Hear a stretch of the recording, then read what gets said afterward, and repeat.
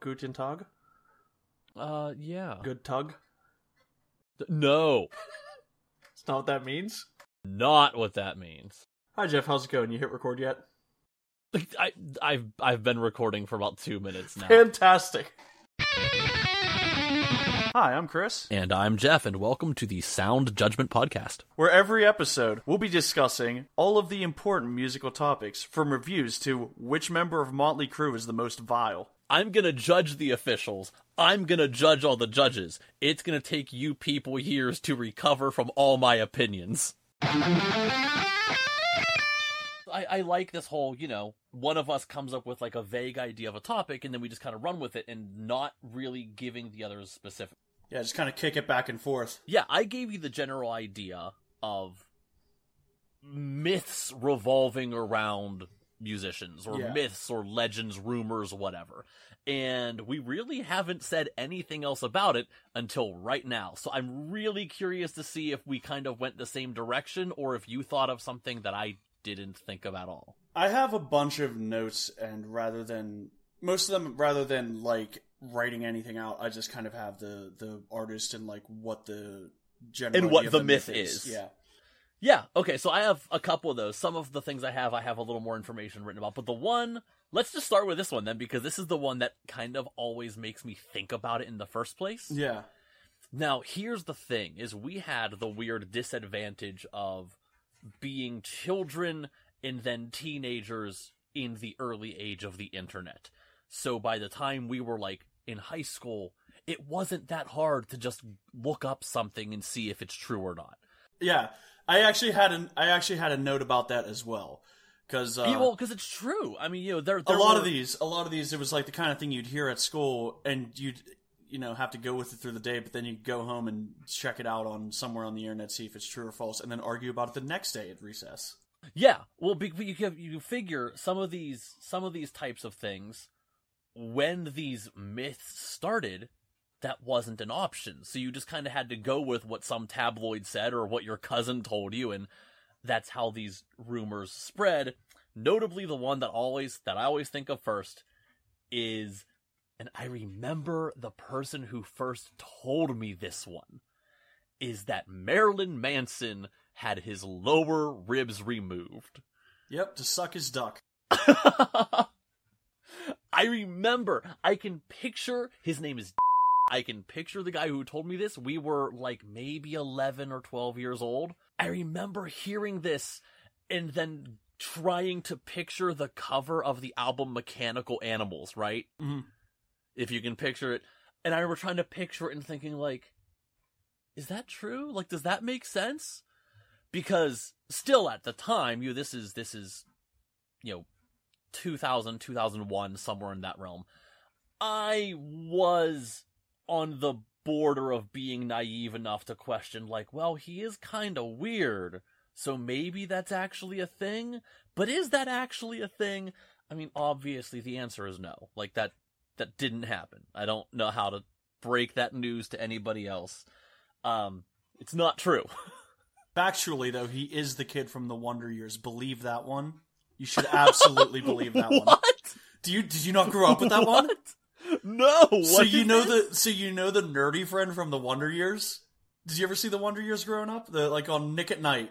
I watched the show for a brief period of time. It was never a show I was really into, but like I'm aware. But like, wait, so there's this rumor that one of those kids was Marilyn Manson? So obviously it isn't true, but the story is, and if you Google Marilyn Manson Wonder Years, you'll see probably a picture comparison of like the kid and Marilyn Manson a little bit older. But yeah, there's like this alleged story that the kid from the Wonder Years grew up to be Marilyn Manson. Yeah. Okay. All right, that's really dumb. No, you know what? So, I mean, obviously, maybe I did hear that at some point. I don't remember that one. That is not a story that has stuck with me. Well, having his ribs removed is the much better story. I think, the much bigger story. And it's not true, but I think it makes for a great story. I mean, that had to have started in the early 90s when he was first coming out, right? Like, absolutely, I assume that myth is about as old as his, like, fame is. Yeah, I gotta think that's like that came out when he was just starting to get popular, probably. And it was early enough. It was pre-internet. So like that was a thing that you would just kind of have to listen. You hear someone say it and then just have to make your own judgment. Is this true or not?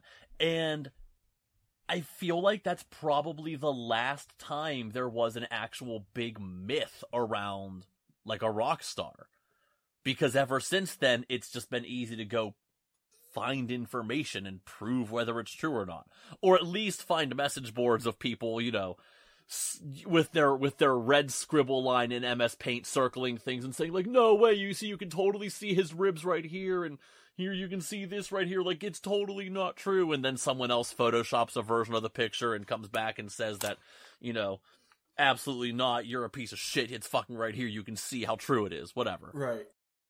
But, like, still. Yeah, I can't think of any big ones after that, or at least any that aren't just based in internet conspiracy to begin with, you know, which I think might be something that we'll get to towards the end. I think we're gonna do to reference another piece of seasonal media that you hate. We might have a bit of a science fiction double feature here because we're going to talk a little bit about musical conspiracies and replacements. Yeah, I mean, if you would like to get into that, you are welcome to. Oh, come on. You know you love the story that Bob Dylan was replaced 8 times. I don't. No? I don't. Oh, man, but you have Abbey Road on your wall, so you have to know Paul McCartney's dead. I do. I have a huge poster of... I mean, this poster has to be like 4.5 feet across. Like this is a pretty large poster. Yeah, like okay, I get it. Paul is holding a cigarette and he's barefoot, and when the rest of them, I'm looking at the poster right now. When the rest of them have their left foot forward, he has his right foot forward, and supposedly being barefoot is how you're buried in England and whatever else. Like okay, I get it. He's out of step. And at the end of, oh god, I'm drawing a blank on what song it is. What Beatles song? I'm So Tired? Backwards. Is it, yes, thank you. I believe it's near the end of I'm So Tired. If you play it backwards, you absolutely, without a doubt, hear John Lennon say, Paul is dead, man. Miss him, miss him, miss him. Paul is dead, man. Miss him. Yeah, I get it. It's dumb. The man's still alive. Well, it comes from an actual like article that was printed, right? Like they mistakenly said that he died in a car accident that actually did happen. It was just non-fatal, right? Oh, so, okay. So my understanding of it wasn't that it was like misreported. My understanding was that someone started the rumor intentionally for the sake of starting the rumor. Oh, okay. But used an actual car accident as like the catalyst. Okay. See, I heard that at the time it was like misreported by one newspaper in America, okay. And then it just blew out of proportion. Okay. I mean, I don't know. This is not a topic that I know a whole lot about, obviously. I was unaware. I've just kind of always accepted it as like an intentional hoax that went too far. And without even circling back to it, like the few there's just this kind of the same thing with a few other artists. One, I believe, being Bob Dylan, which they say, you know, he died in a motorcycle accident and then was replaced, and then, you know, he died again and then was replaced about 8 times or some shit. But it just comes from this idea that allegedly these people, you know, die and society isn't ready for it, and someone, you know, them replace them. And the other one is your girl, Avril Lavigne, and that has to be how we got the Hello Kitty song. Oh, it couldn't possibly just be the fact that Avril Lavigne consistently writes, like, a handful of really dumb songs. Like, God forbid, it had, like, obviously it's a replacement. Like, the true Avril Lavigne would never write something so stupid. No, like, she always has.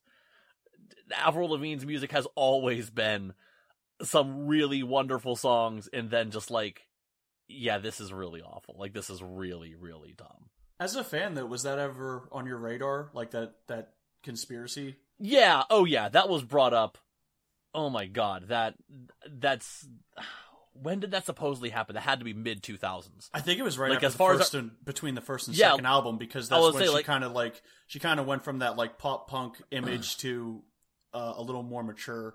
Which, God forbid, someone would do that. Yeah, God forbid someone who starts their career at 18 slowly grows up over time. Like, absolutely crazy. But yeah, I mean, so it was like earlier mid 2000s that supposedly Avril Lavigne died and was replaced by, what's her name? Melanie? They have a name for the girl. Yeah. And I don't remember. And periodically I'll find, you know, being an Avril Lavigne fan, Avril Lavigne things show up in my recommended things online. I'll get like these videos that compare her singing voice between, you know, her first album in the studio versus a live recording on someone's cell phone from last week. And it's like, no shit, it's gonna sound different. First off, she is 20 years older. Second off, one is a studio recording and one is a live record. Like, what do you want? Quite frankly, I think her voice is holding up really damn well, all things considered. The fact that her vocal style's kinda shouty, you know? Yeah.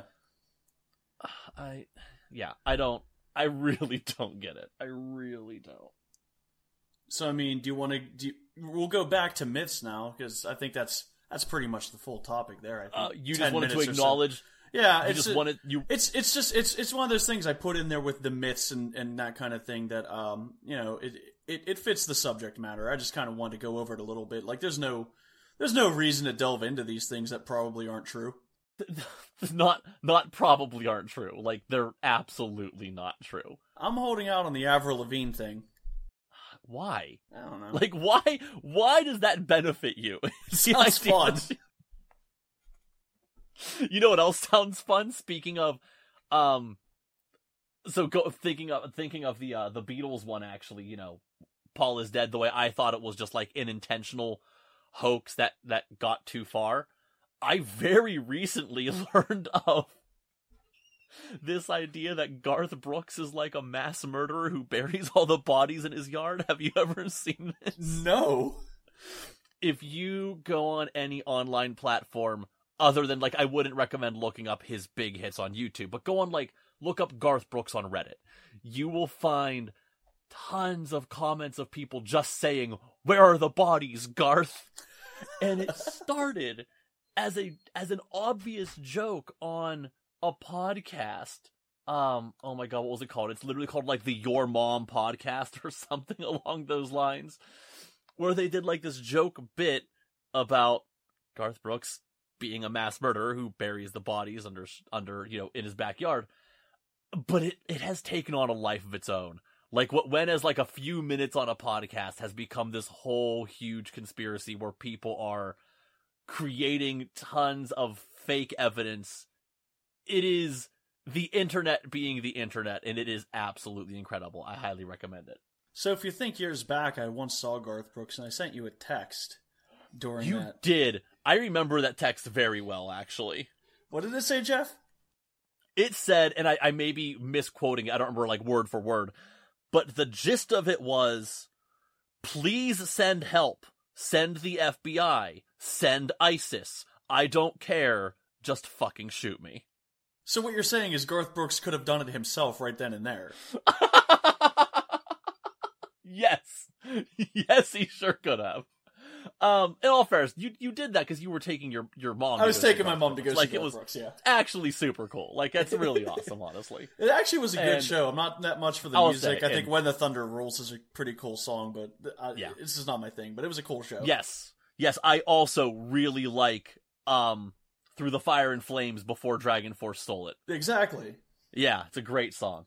Speaking of Fire and Flames, let's talk about Robert Johnson. That was quite a transition. As we all know, old Robert Johnson went down to the crossroads to sell his soul to the devil so he could get the chops to shred that old Cemetery Gates solo. Okay, that's not quite how it goes. But what those in the know don't want you to know is that actually old Robert Johnson didn't sell his soul. He died and was replaced. I hate the fact that you just said that. No, but okay, so Robert Johnson, one of my favorites. Blues guitar player and singer from the, like, 20s, 30s. Old Delta blues. One of the original blues guys. Robert Johnson is one of the biggest influences on a lot of the British blues players, like Keith Richards of the Rolling Stones and Eric Clapton. There is a story even, and I believe it's Keith Richards who said this, when he first heard a recording of Robert Johnson, he assumed he was listening to two guitar players. Mm-hmm.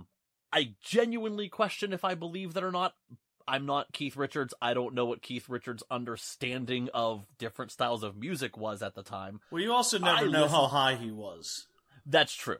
So, like, I listen to Robert Johnson, and it seems very obvious that it is, mind you, very impressive guitar playing, but it's very obviously one person. Regardless, Robert Johnson was a really genuinely phenomenal guitar player for the era and for the style. And he does have a song called Crossroads, very famously covered by Eric Clapton while in Cream, and then continues to do so as well.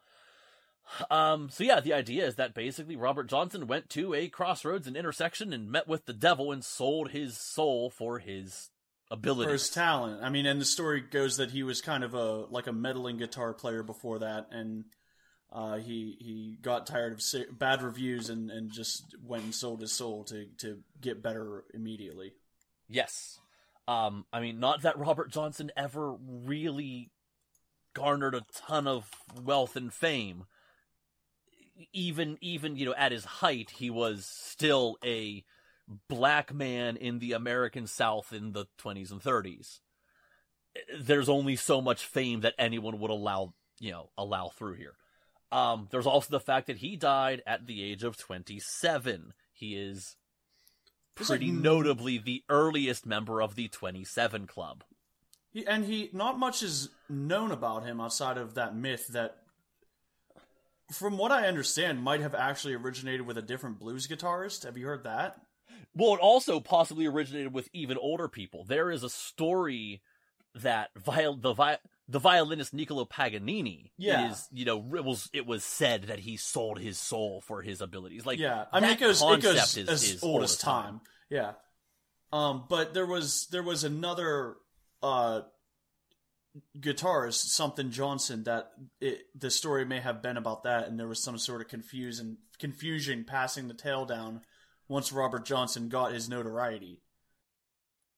Oh yeah, I mean it's absolutely possible. There's a lot of it isn't well documented. Again, considering the fact that no matter how famous some of these early blues musicians were, they were never quote unquote that famous. They never were reaching superstar levels.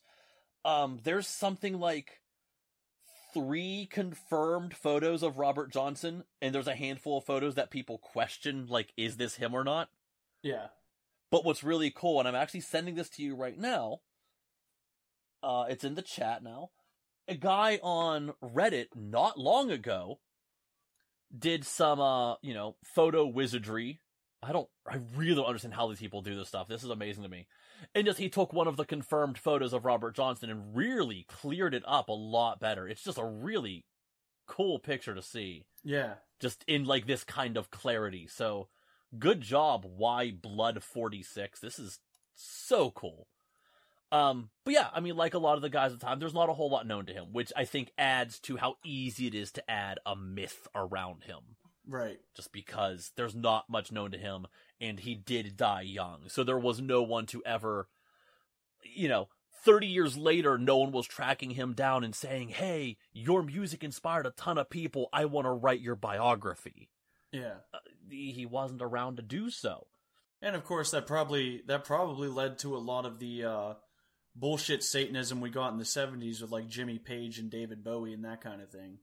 Oh yeah, well again, because especially a lot of the British blues guys who were really into these old Delta blues musicians, the stories of the mysticism and all the Satan and whatever, that all carried over. So I'm sure there is a direct line between Robert Johnson and Jimmy Richie Page hanging out Richie with Blackmore and Antoine Jimmy Page LaVey, trying to summon demons and whatever. hanging out with Antoine LaVey and Loch Ness and that kind of shit. Yeah, I'm sure there is a direct line connecting that. Okay, so speaking of Robert Johnson, though, I want to bring up Again, I briefly mentioned it, but I want to bring up the 27 Club. Okay. Just because this is much less rumor and myth, but there is like something about the 27 Club, which is all there's of some these... coincidental, there's some coincidence going on, and it makes it interesting. It does and it doesn't. It does only in the fact that for some reason we kind of all talk about it as if it's a thing. The 27 Club is just basically famous people. It's normally a small list of musicians who all died at the age of 27. Brian Jones, Jimi Hendrix, Janis Joplin, Jim Morrison, like they all died in like a 2.5 year span, all at the age of 27.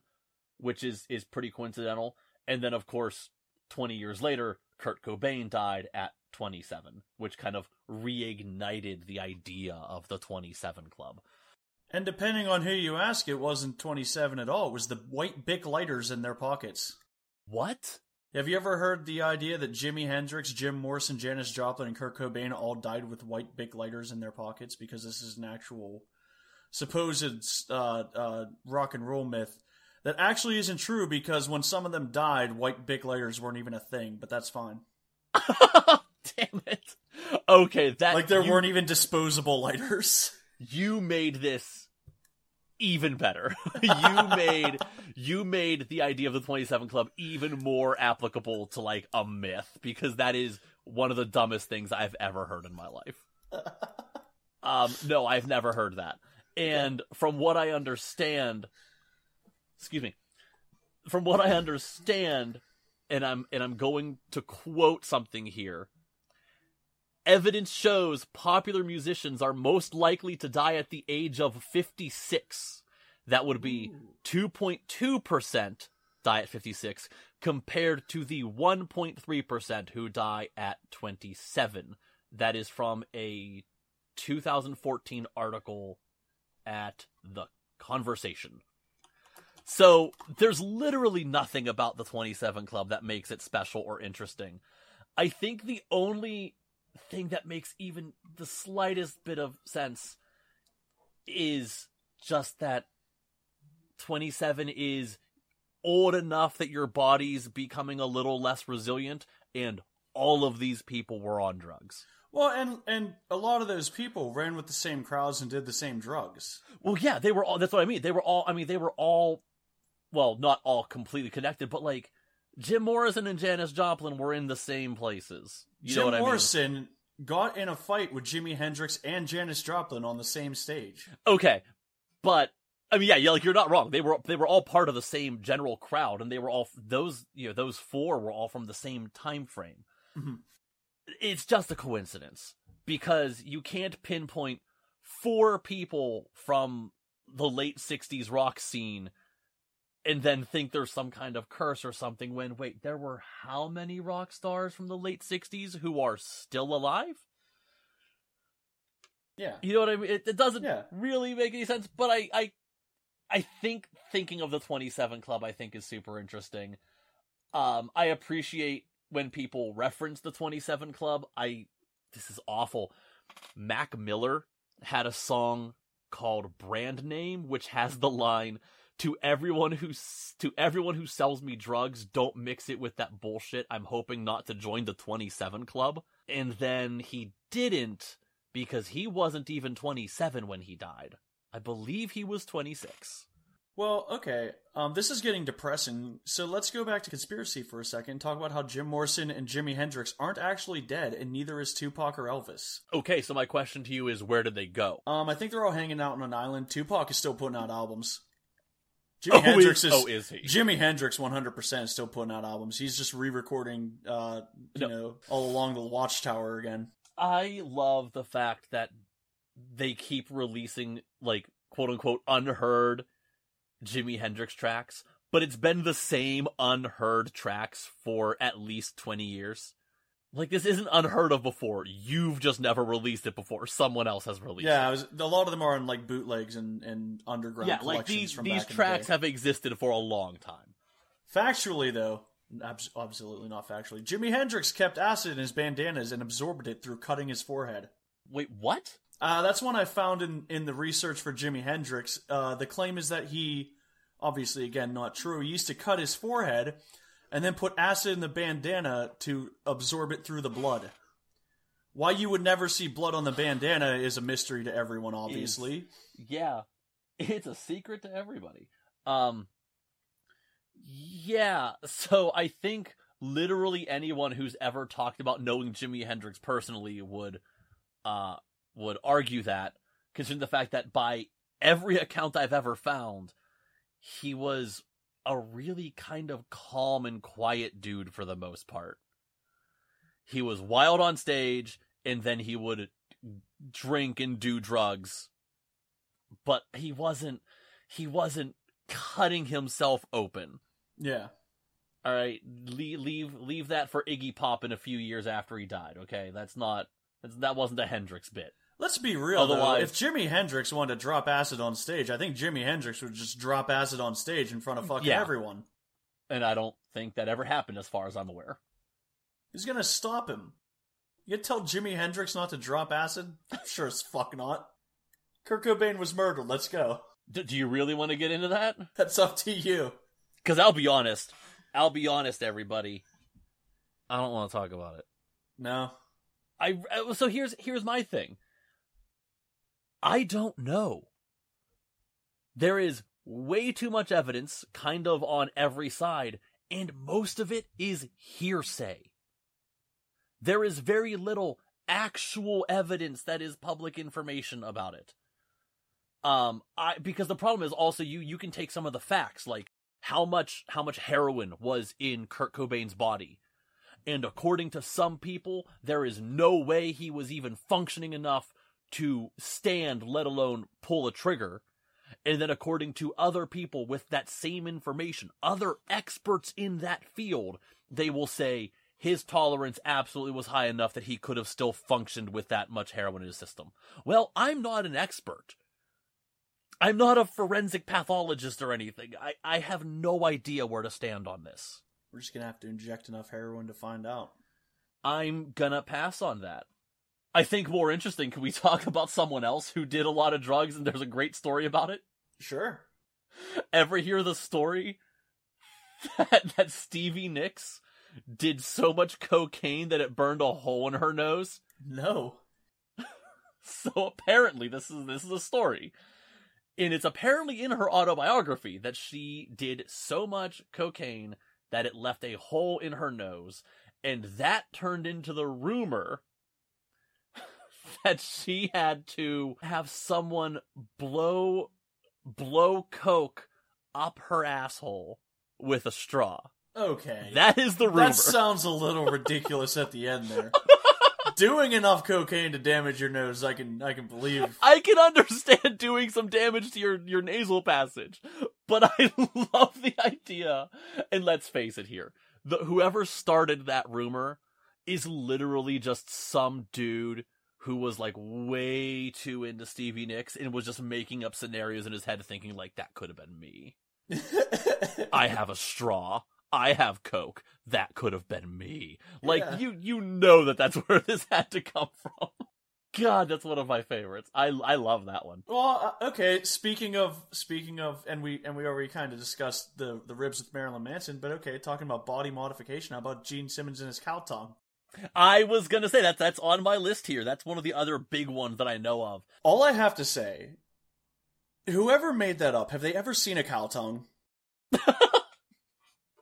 I mean, obviously not, is the problem.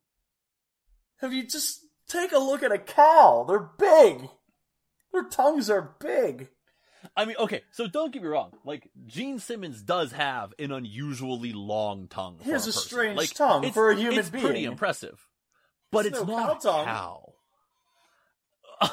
But oh man. See, this is one of the ones where that rumor was brought up to me in the context of, can you believe people used to think this kind of thing? Yeah. Like, I wish I were around during that era when that was a thing that people would have argued over.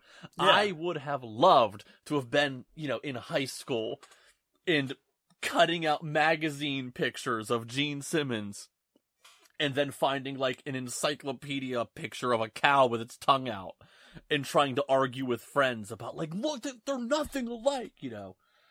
Not even close. Not even close. But it's hysterical. And speaking of musician mouths, Please God, tell me here's they're a going to weird Mama transition. I'm going to Mama Cass. Yes! Yes! I hate to break it to everybody, but Mama Cass did not die while choking on a sandwich, or a pretzel, or a hunk of ham, or whatever version of this you've ever heard. Mama Cass died of a heart attack. Man, I could go for a nice ham sandwich with a pretzel bun right about now. But the story is that she died choking on a ham sandwich or a pretzel, or again, whatever. I've seen numerous versions of this. And let's just be real here, that just comes down to the fact that Mama Cass was a very large woman. But, correct me if I'm wrong, was it George W. Bush who actually did choke on a pretzel? Yes. Obviously didn't die, but wasn't that a thing? Yeah. Because I feel like that's where I first heard the Mama Cass reference. Was someone saying something like George W. Bush almost Mama Cassed himself, something like that. Oh my God. Yeah, I remember that story. I remember that happened during his presidency. Alright, I have one more food one. Do you know what it is? Can you tell me what my last food musician legend is? Oh, you got one more food. Okay. It's about how food. How about the scream from Love Roller Coaster being from the woman on the cover covered in honey? That is not it, but that's a good one. Let's jump to that one. You wanna tell the story? I mean, the story is that on the song Love Roller Coaster by the Ohio Players, there's a part in the song where where the singer actually lets out like this really crazy sounding scream. And it's kind of like off mic. It's kind of like happens a little bit in the background of the song, like during an instrumental section. And the rumor throughout the years became that someone was being murdered over a drug deal, or the singer was murdering someone in the booth, or one of the other popular stories is that the woman on the cover, if you look at the cover of this album, there's a woman who is like dripping honey into her mouth from a jar of honey, because the album is just called Honey. And there was this story that she was like nude, kneeling on plexiglass, because she's not wearing a top on it, kneeling on plexiglass, and when like some of the honey stuck to her and then stuck to the plexiglass, her like skin was coming off. Now, why you would be recording her screams of pain or someone's murder screams for your album, no one really has an explanation for that. Okay, but hold on. You can't say that when it's actually a thing that Axl Rose... Didn't Axl Rose record himself, like, having sex with Duff McKagan's girlfriend, and it's like, the audio of it is in a song? That's probably true just because Axl Rose is a piece of shit. That's okay, but that's kind of what I mean. Like, you can't be here saying, why would you do this? When, like, I think that's literally a thing. I don't think you would want to record your murder happening. So I'm going to rule that one out. Like, that's just evidence. You don't want to just keep that lying around. You don't want to put it in the song and release it for the FBI to hear. But, yeah, I also just think you wouldn't be recording audio of you taking the pictures from your album cover photo shoot. But hey, that's just me. That's just a theory. I'm not gonna say it. I'm not gonna say it. I'm not gonna impose on that copyright. No, don't. But before we leave, I am sending you this here. It is in fact a thing. It is on the track Rocket Queen. Rocket Queen. If you go to about 2:45, like, yes, this is actually a thing. You literally hear, apparently her name is Adriana Smith, moaning in the background.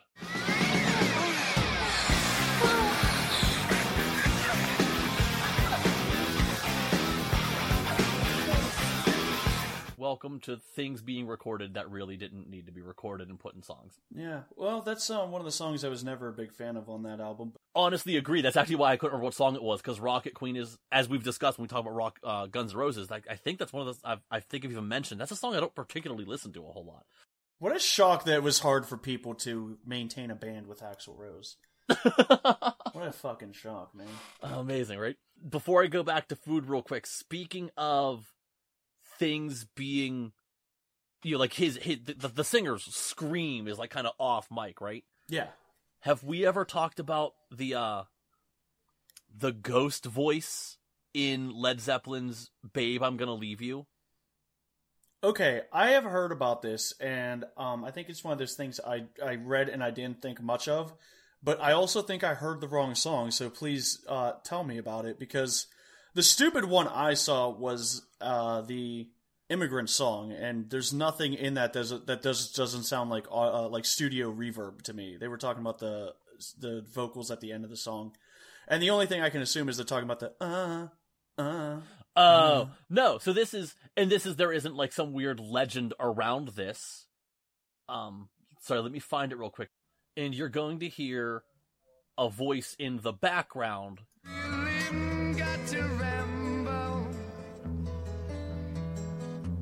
I can hear it calling me the way it used to do. I can hear it calling me back home. Kind of yell the line.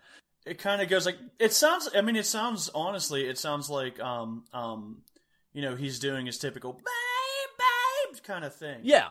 It's just him saying the line, "I can hear it calling me," the way it's Liz's next line.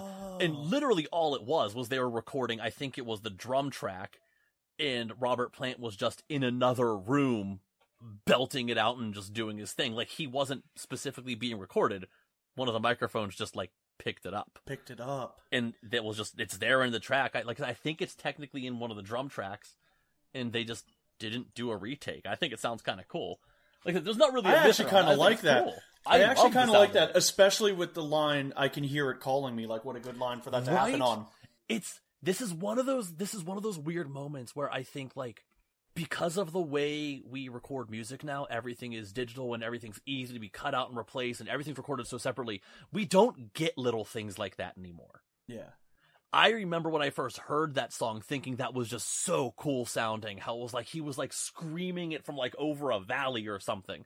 No, he was just like in the next room. So back to myths and back to food, because I do have one more food one. And I'm actually surprised you did not say this one. Did Van Halen really go crazy and demand that their hotel room had to have no M&Ms? Or not necessarily the hotel room, but maybe the backstage room. No brown M&Ms. Excuse me. Okay, the reason I didn't think of this one is because we both know it's fact. I was gonna say, like, this is like rock and roll trivia 101. It's been explained a million times, but this was like a crazy myth for a long time, but the fact of the matter is it's true, and it has nothing to do with brown M&Ms. Van Halen's stage show, especially for the time, was so crazy. It had so many like early pyrotechnics and crazy things going on the stage show. It was a safety precaution. Just to make sure you were reading the rider. If they read all the instructions well enough, they would have seen the no brown M&Ms thing and done it. If Van Halen got into their room, found brown M&Ms, then they knew that they weren't being listened to. Okay. Weird thought I had about that recently, because I was thinking about that when I realized that back in those days, they didn't have blue M&Ms, so they had brown and tan. Did they have to remove the tan too? Because they look a lot like brown. I never would have thought to look up. I would have literally been calling Eddie for clarification if I was reading that writer. That's actually really funny. I never would have thought to look up. I never would have thought to look up what M&M colors there were at the time. That's beautiful. So I was just reading a thing about how like it wasn't until the 90s that they replaced brown with blue, and I was like, that means that during the Van Halen story, they had tan and brown M&Ms. That's awful. Yeah. I remember when blue M&Ms came out. I'm trying to picture the classroom. I was in, I want to say, second grade, because I have this weird, you know how you have those like weird memories that just like, why does my brain retain this piece of information? Yeah. I remember it was like, a holiday party maybe, where we were all being given like a cup of M&Ms, and the parents who were running the party made a point of making sure everyone got a couple of the blue M&Ms just so no one was left out of getting the new color M&Ms. That's really funny. What? Why? Yeah, so like that was like a rock and roll myth at the time, but it's like a true story actually. It actually makes a lot of sense. Well, have you ever heard the one that In the Air Tonight is about Phil Collins witnessing a murder? Yes. But correct me if I'm wrong, isn't it kind of just like nonsensical? Like, isn't the whole thing like he just sort of was writing things that kind of conveyed an emotion, but he wasn't really worried about what the song was. Like, there wasn't a story. There is no narrative. Right. Is that correct? Yeah. Which I think is something that's way more popular now than it was at the time. What, writing nonsensical words? Writing stuff that conveys a mood rather than writing for the song to tell a story. Yeah, I feel like, I mean, I know it definitely did happen. I can picture Yeah. a couple songs. I know, Take Me to the Pilot by Elton John is one of those. Mm-hmm. Like, the words don't really mean much, but that wasn't the point of the song. That has become much more popular. I think you can either thank or blame Kurt Cobain for being one of the many people to make that popular, though. Oh boy, yeah, the 90s grunge. Yeah, because they were the 90s guys were really into imagery that didn't really mean anything. Not one song literally meant anything unless it was by Pearl Jam. I don't know if I'd go quite that far, but that's actually not, like, that's not the worst rule of thumb, honestly.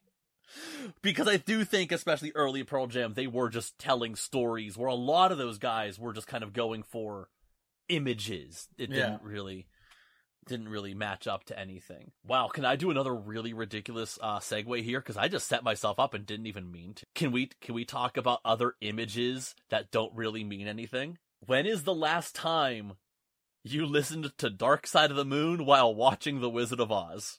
I've never done it, but it's something that I've always been interested in. Hey, when was the last time you watched Dark Side of the Moon lined up with Paul Blart Mall Cop? What? It's called Blart Side of the Moon. I am so glad you mentioned this. So I've never seen that movie. But our buddy and I actually ended up talking about it the other day. I posted some dumb meme on Instagram that was a quote from that movie. And it's Paul Blart's character sitting at a table saying something like, peanut butter fills all the holes in your life, it makes the pain go away, or something like that. Messages me, he's like, I love that movie. I said, honestly, I've never seen it. I wasn't even sure what movie it was when I posted this. I just thought it was funny. So go figure. So, this is actually something that was done on a podcast that I don't listen to and I don't know much about. I just found the video, okay? But I'm gonna drop it in Discord and you can enjoy it at your leisure. It's 11 minutes of clips of Paul Blart being lined up with just moments from Dark Side of the Moon. It's called Blart Side of the Mall. That's really funny. I don't remember if the podcast itself was very funny, but some of the clips are very funny. That is beautiful. No, I have never done that because I've also never seen Paul Blart Mall Cop. I have, however, done the dark side of the rainbow, as people call it. And basically the idea goes that you put on Dark Side of the Moon and you hit play. Like, it needs to start playing when the MGM lion roars for the third time. And it absolutely, obviously lines up. It was absolutely intentional. To quote engineer Alan Parsons, there simply weren't the mechanics to do it. We had no means of playing videotapes in the room at all. I don't even think VHS had come along by 72. So no, it's like there was no actual intention here. This is purely confirmation bias. This is just, there's also, like, the rule of close enough. Yeah. You know, if something happens within, like, even just a couple seconds, your brain can still match it up and be like, ooh, there it is, it's perfect. It's kind of like you're sitting at a red light and you have your turn signal on, and the person's turn signal in front of you is, like, almost perfectly lined up with yours, but your brain is like, ooh, close enough, that looks good, I like it. That's and then really they get out all of it sync is. and you start getting insane. Yeah, but they, quote-unquote, stay in sync for a lot longer in your head than they're actually in sync. Your brain's just, like, kind of forcing it a little bit. Your brain's tweaking it a little bit to make it feel like it's in sync. All right, I'm just for fun here, before we move on, I don't know how much more you have. I'm looking at a list of albums and movies that supposedly sync up together. You want to hear some of them? Absolutely. I actually would love to do these because, again, I've done the Dark Side of the Rainbow thing a few times, and I do think it's actually really cool. It's complete bullshit. It's all coincidence, but it's cool. The Smashing Pumpkins, Melancholy and the Infinite Sadness, and Scott Pilgrim vs. the World. I want nothing to do with this. So The never mind. Matrix and Metallica's The Black Album. Okay, I'll do that. I'm into that. The Fellowship of the Ring and Led Zeppelin 4. I'm into that. I'm really into that.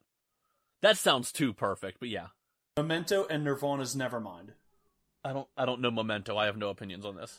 That's a fun movie. It's you know what? It's filmed out of sequence, all kinds of things like that. Hackers and OK Computer. I want nothing to do with that. Neither aspect of that is enjoyable. Get that out of my face. No. Pink Floyd's Metal and 2001: A Space Odyssey. Okay.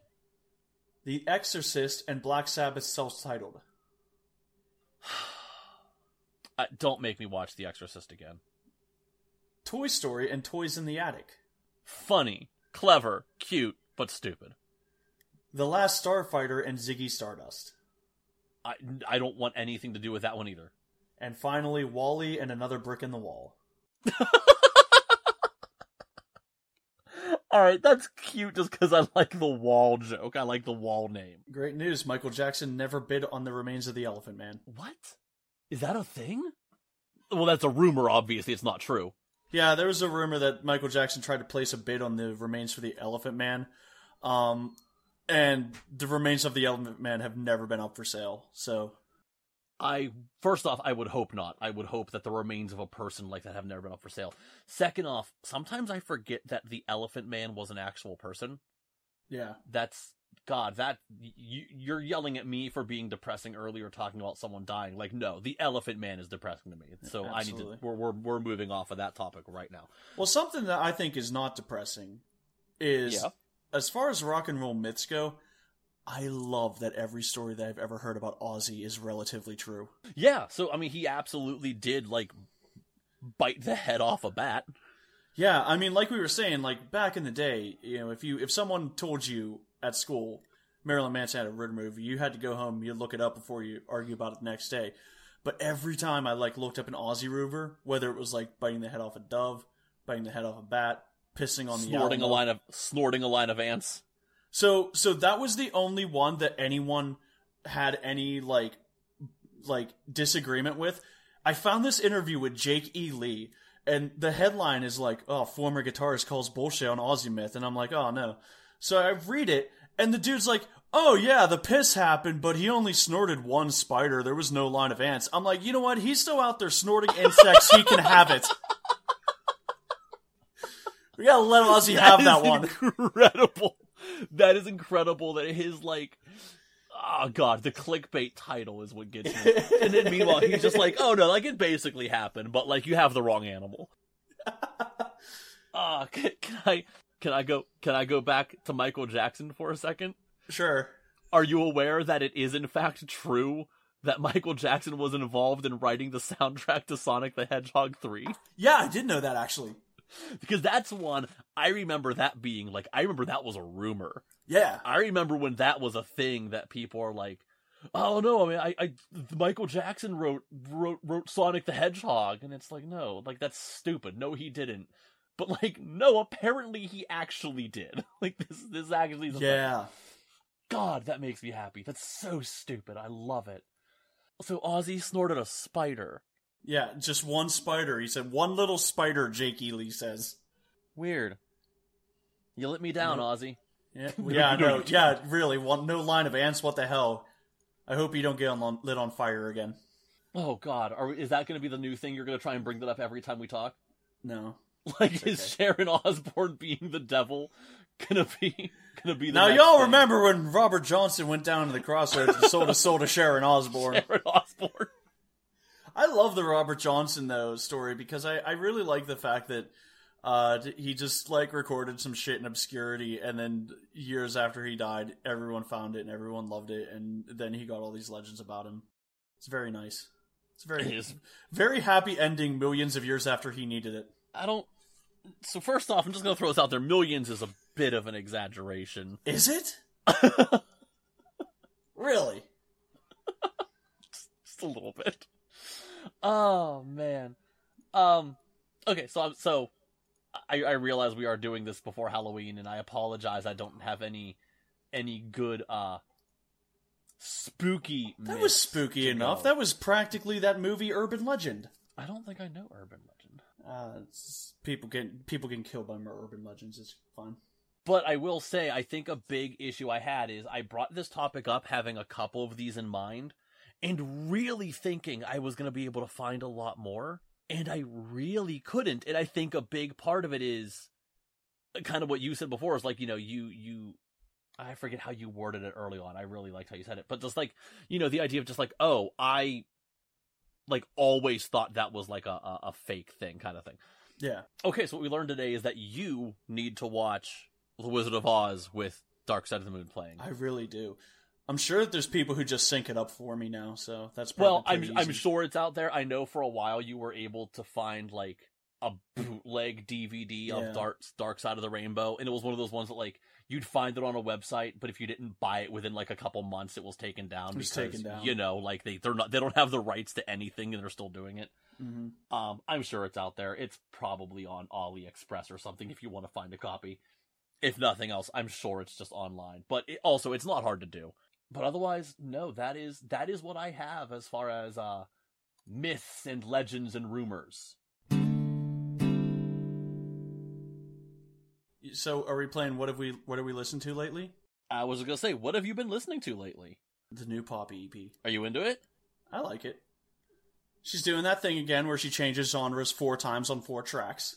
Yeah, as she should, because she's perfect. As said in the car, it went from new metal to grunge to Fiona Apple. Yeah, and it's perfect. I love that. Perfect. Did you check it out? I have. Probably not nearly as much as you have, but I have listened to it. I've listened to it 3 times. It's only 4 songs. Oh, okay. So I've only listened to it once, but I've enjoyed what it was. I kind of just like think. I still kind of look at Poppy as just like this weird performance art thing, which I think is incredibly cool. Yeah. But she's not something I listen to with any like regularity. I mean, I disagree. It's still the one I listen to the most, but yeah, and it probably will be. But even so, like, I really wish Flux had better mixing on the vocals. I think I would like that album more if it was mixed better. Yeah, I gotcha. But I mean, either way, Poppy's not exactly going to show up on my my Spotify Wrapped for the year. You know what I mean? Yeah. I like her, but she's not breaking my top 50 or anything. Well, speaking of things you have strong opinions on, did you happen to hear that Lost Queen song? No. Queen released like a song that I guess I don't know if this is one of ones that they recorded and then Freddie Mercury, as he was like passing away, just recorded like just lyrics for the bands to write stuff around, or if this is something they actually all recorded as a band. But I guess they found a Lost Queen track and they released that very recently. Huh. Okay, check this out. On Thursday, the rock group released, quote, Face It Alone. So I guess that's the name of the song, Face It Alone. Okay. Yes. Released Face It Alone, a lost track that was originally recorded back in 1988 when the band were writing their 13th studio album. Which album would that have been? And penultimate release, The Miracle. Okay. The vocalist died just 2 years later. Okay, so that might have been when he was just recording tracks, but I don't know for sure. Oh, so you're questioning, like, was this something that he just did and they wrote a song around it? Or, because I believe that when Freddie Mercury found out that he was passing away, like that the end was nigh, he just started recording like vocal tracks, like that he like anything he had an idea of, he just started recording vocal tracks for the band to use after he passed away. But I don't know if that was a little bit after that, or if maybe this song was like one of the last songs they recorded together as a band, or what was going on with that. Well, here I am seeing, quote, here, however, May revealed that it did take a little bit of help to brush off the dust and get the song rocking again. So yeah, I'm not sure what this means. I'm not sure how, like, was some of this done, like, were parts of this recorded recently to finish the track that was never finished previously. Face It Alone is one of the 6 unreleased tracks recorded during the Miracle sessions that will be included in the upcoming box set alongside Dog with a Bone, I Guess We're Falling Out, and You Know You Belong to Me, as per Rolling Stone. In the end,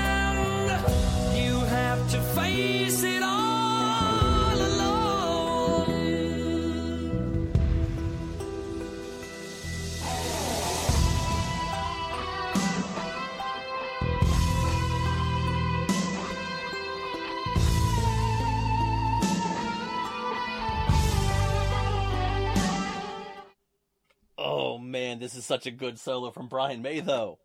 Right? Oh my god. I love a good Brian May solo. I love his style so much. Okay, that's actually a really cool song. It does sound like it wasn't finished. It doesn't build the way I expect a Queen song from that time to build. Like, it has kind of it builds around the solo section for a moment and then kind of goes back down to, like, sameness. Like, the whole song has, like, an intensity of 4. It goes to 6 for a brief moment and then goes back to 4, and it never builds to 10 like I'm expecting it to. It feels like it was a work in progress. Man, that's cool to hear, though. I was not aware of this, no. I actually now that I'm looking at it, I may be incorrect in saying that it may be Made in Heaven that was made from vocal tracks that Freddie Mercury was just banging out before he died. But okay. Either way, there's like 3 albums that they recorded after his diagnosis that were all just kind of done as like a whatever they could do before he passed away. Yeah. Interesting. No, I'm glad you pointed this out. That's very cool. I was genuinely unaware of this. Spotify has let me down by not putting that on my release radar. Yeah. How dare you? And then of all things, Jeff, you've heard me fucking with every opinion possible probably about Blind Illusion. They put out an album, finally. You remember them? I know the name. Which one are they? Like, give me the context. For anyone who doesn't know. Blind Illusion was like a thrash metal band that was kind of contemporaries with a lot of the stuff that was going on, but they weren't able to put out an album until '88, which was kind of behind the curve. But it's notable for being the first studio album that Les Claypool was ever on. He doesn't sing, he just plays bass. And the second album that Larry Lalonde was on after he left Possessed, before they both left this band to form Primus. Okay, I was gonna say, so in my head, when, like, I knew the name Blind Illusion was, like, in my head, it's like, oh, that's a band that some bass player was in, and in my head, it was gonna be Jason Newsted, but no, it was Les Claypool, who I was... God, that's weird that I knew this was, like, the band of a bassist who went on to do something else. Well, that would have been Flotsam and Jetsam if it was Jason Newsted, but, I mean, it's Les Claypool. But also, actually, interestingly, if you're into, like, thrash metal, a lot of other bands, like, kind of were in this band's hemisphere or whatever. Kirk Hammett from Metallica produced the album. That's why it sounds like shit, but I think it sounds like... It sounds like a charming pile of shit. It, like, everything works. It sounds a little raw, but I don't think it would work if it sounded great. You know what I mean? Yeah, absolutely. It's just one of those albums that kind of benefit from mediocre production. David Godfrey of Heathen sings on some of the demos, but he didn't stick around to the album. And you find that maybe the reason that it's hard for this band to keep members is because the main guy, Mark Biederman, is fucking insane.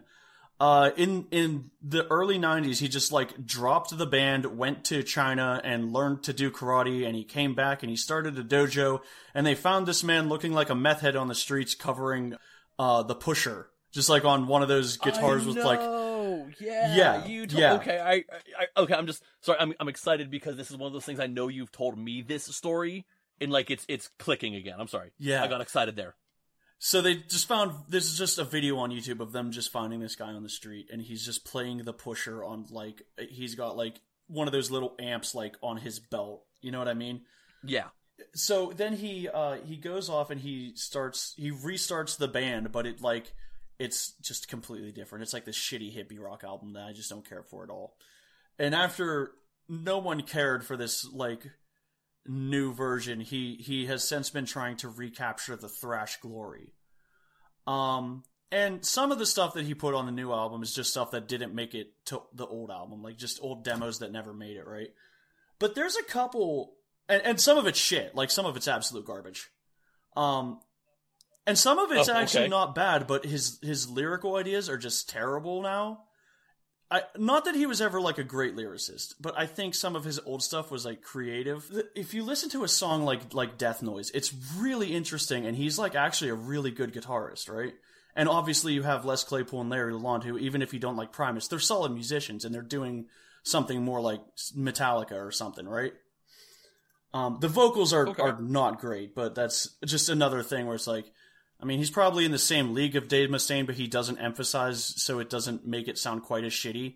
Like, he doesn't do that I'm taking a dump sound. Yeah. But, like, the first, like, couple songs on this album are actually really cool. And there's a few cool ones after that.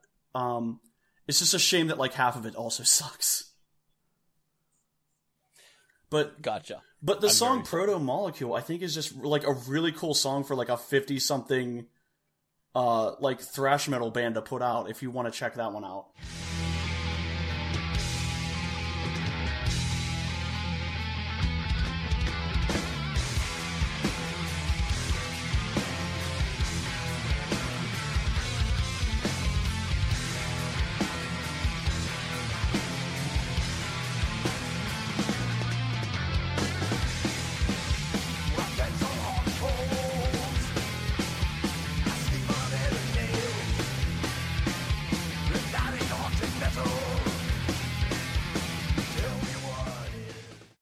We got some twin leads for you.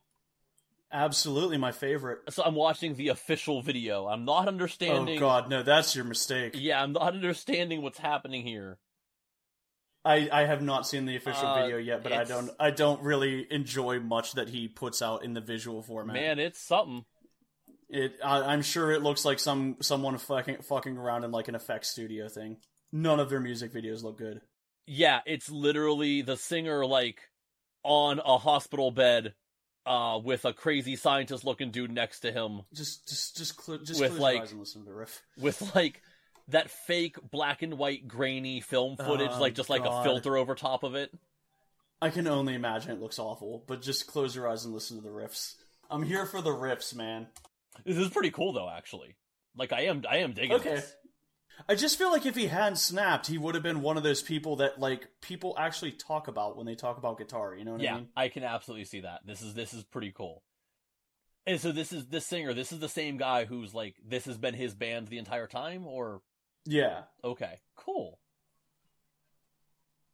This is the same guy who was asking for rides on his official Facebook to his own shows. Oh no. Okay. Yeah, gotcha. No, he's certifiably nuts.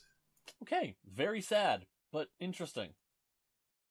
Anyways, Jeff, what have you been listening to? Well?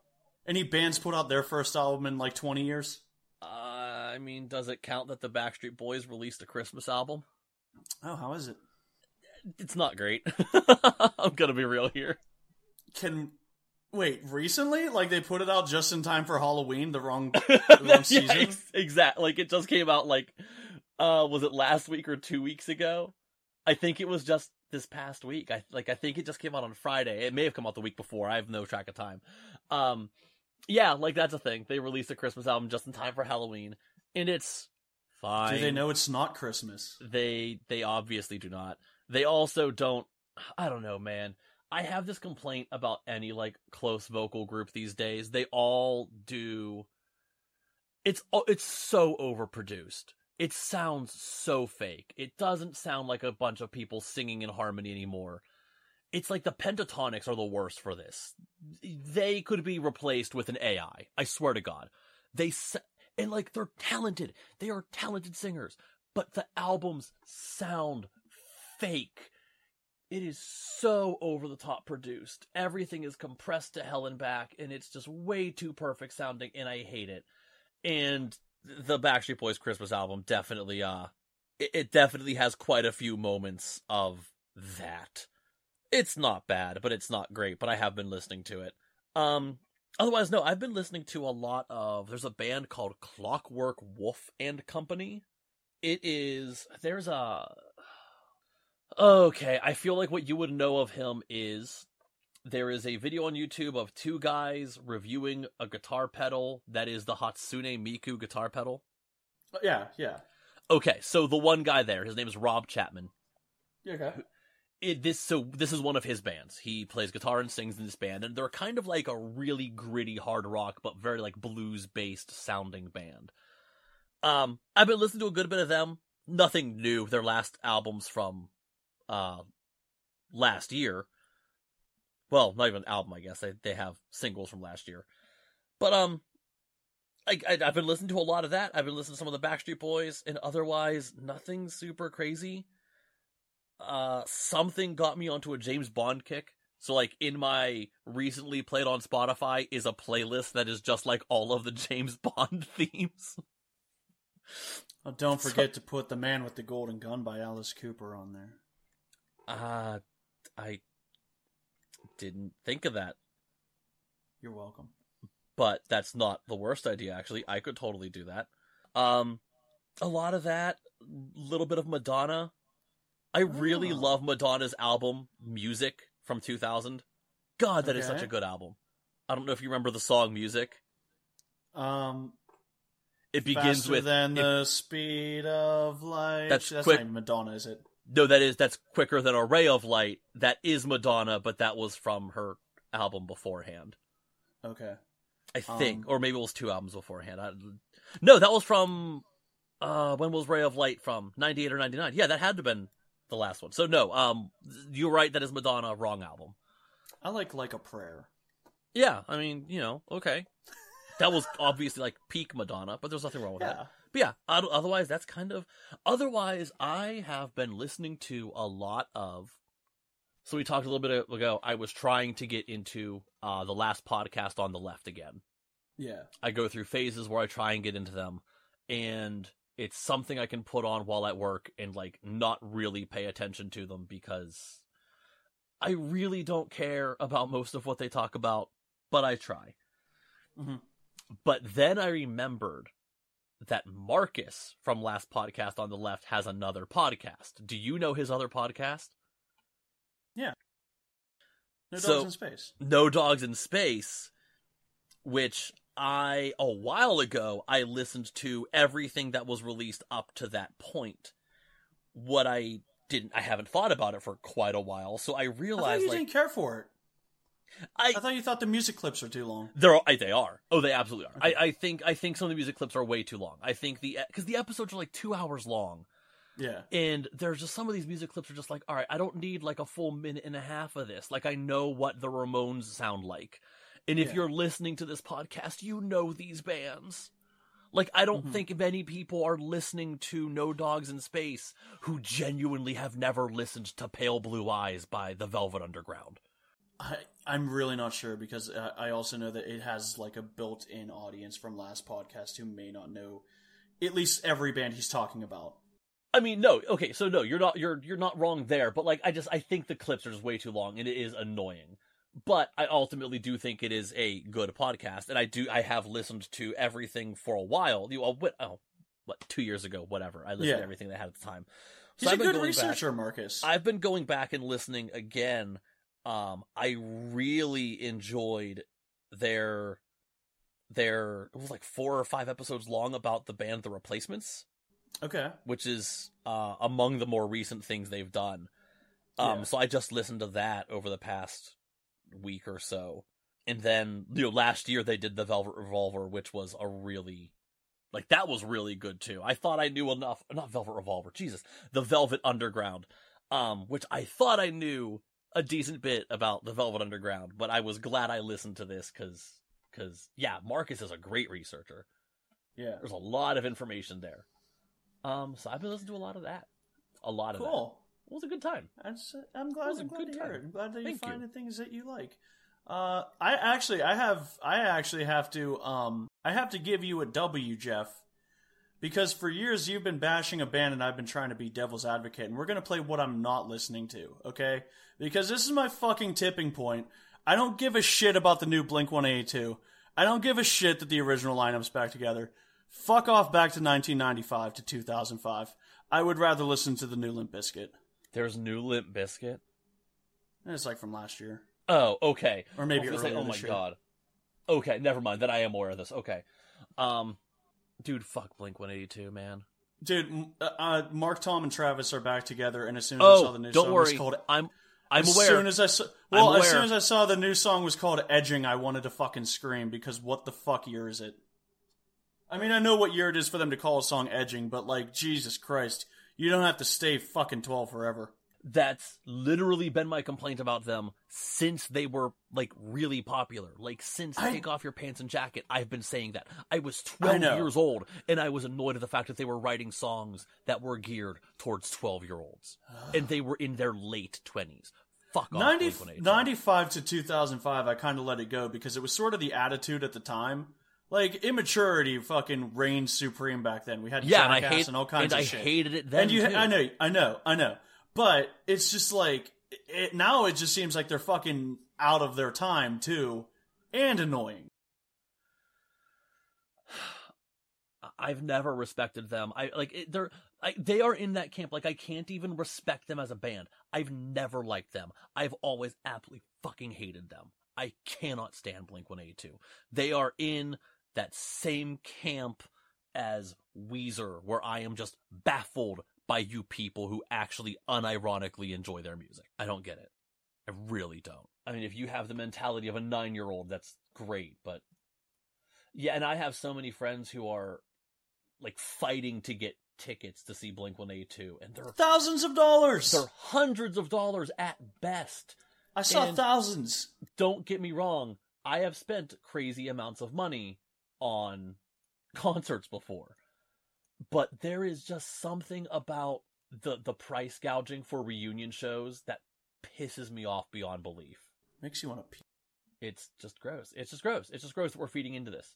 Like, accept it, go see them next year or in 2 years when they come back, and the tickets are a third the price. I bet they sold their souls to the devil. Yeah, no, I am so sick of hearing about Blink-182. Because, again, they're also just, like, at that level of popularity where you kind of can't avoid hearing about it. Yeah. It's, I've seen the phrase used about a lot of people, and I think it applies. Everything I've learned about Blink-182, I learned against my will. And, like, I've heard that line about the Kardashians, I've heard it about Kanye West, and I think that line really applies in some cases, and I think this is one of those cases. I would be much happier being blissfully unaware that Blink-182 was reuniting. What also just makes me sad is the fact that, previously for a while they had Matt Skiba replacing Tom, and I really liked him for a while in Alkaline Trio, but apparently he's also a total dickhead, and that just makes me sad, finding out that he also just kind of sucks as a person. I didn't want him to suck as a person, but apparently he does too. I'm sorry. Like, I expected it from Tom. I've known that for 20 years. Well, yeah, he can go back to fucking alien research or whatever the fuck he does. I don't know, man. Go bother those people for a while. Are we done? Yeah, I mean, I guess. I miss talking about Robert Johnson. Any last words? Just remember, kids.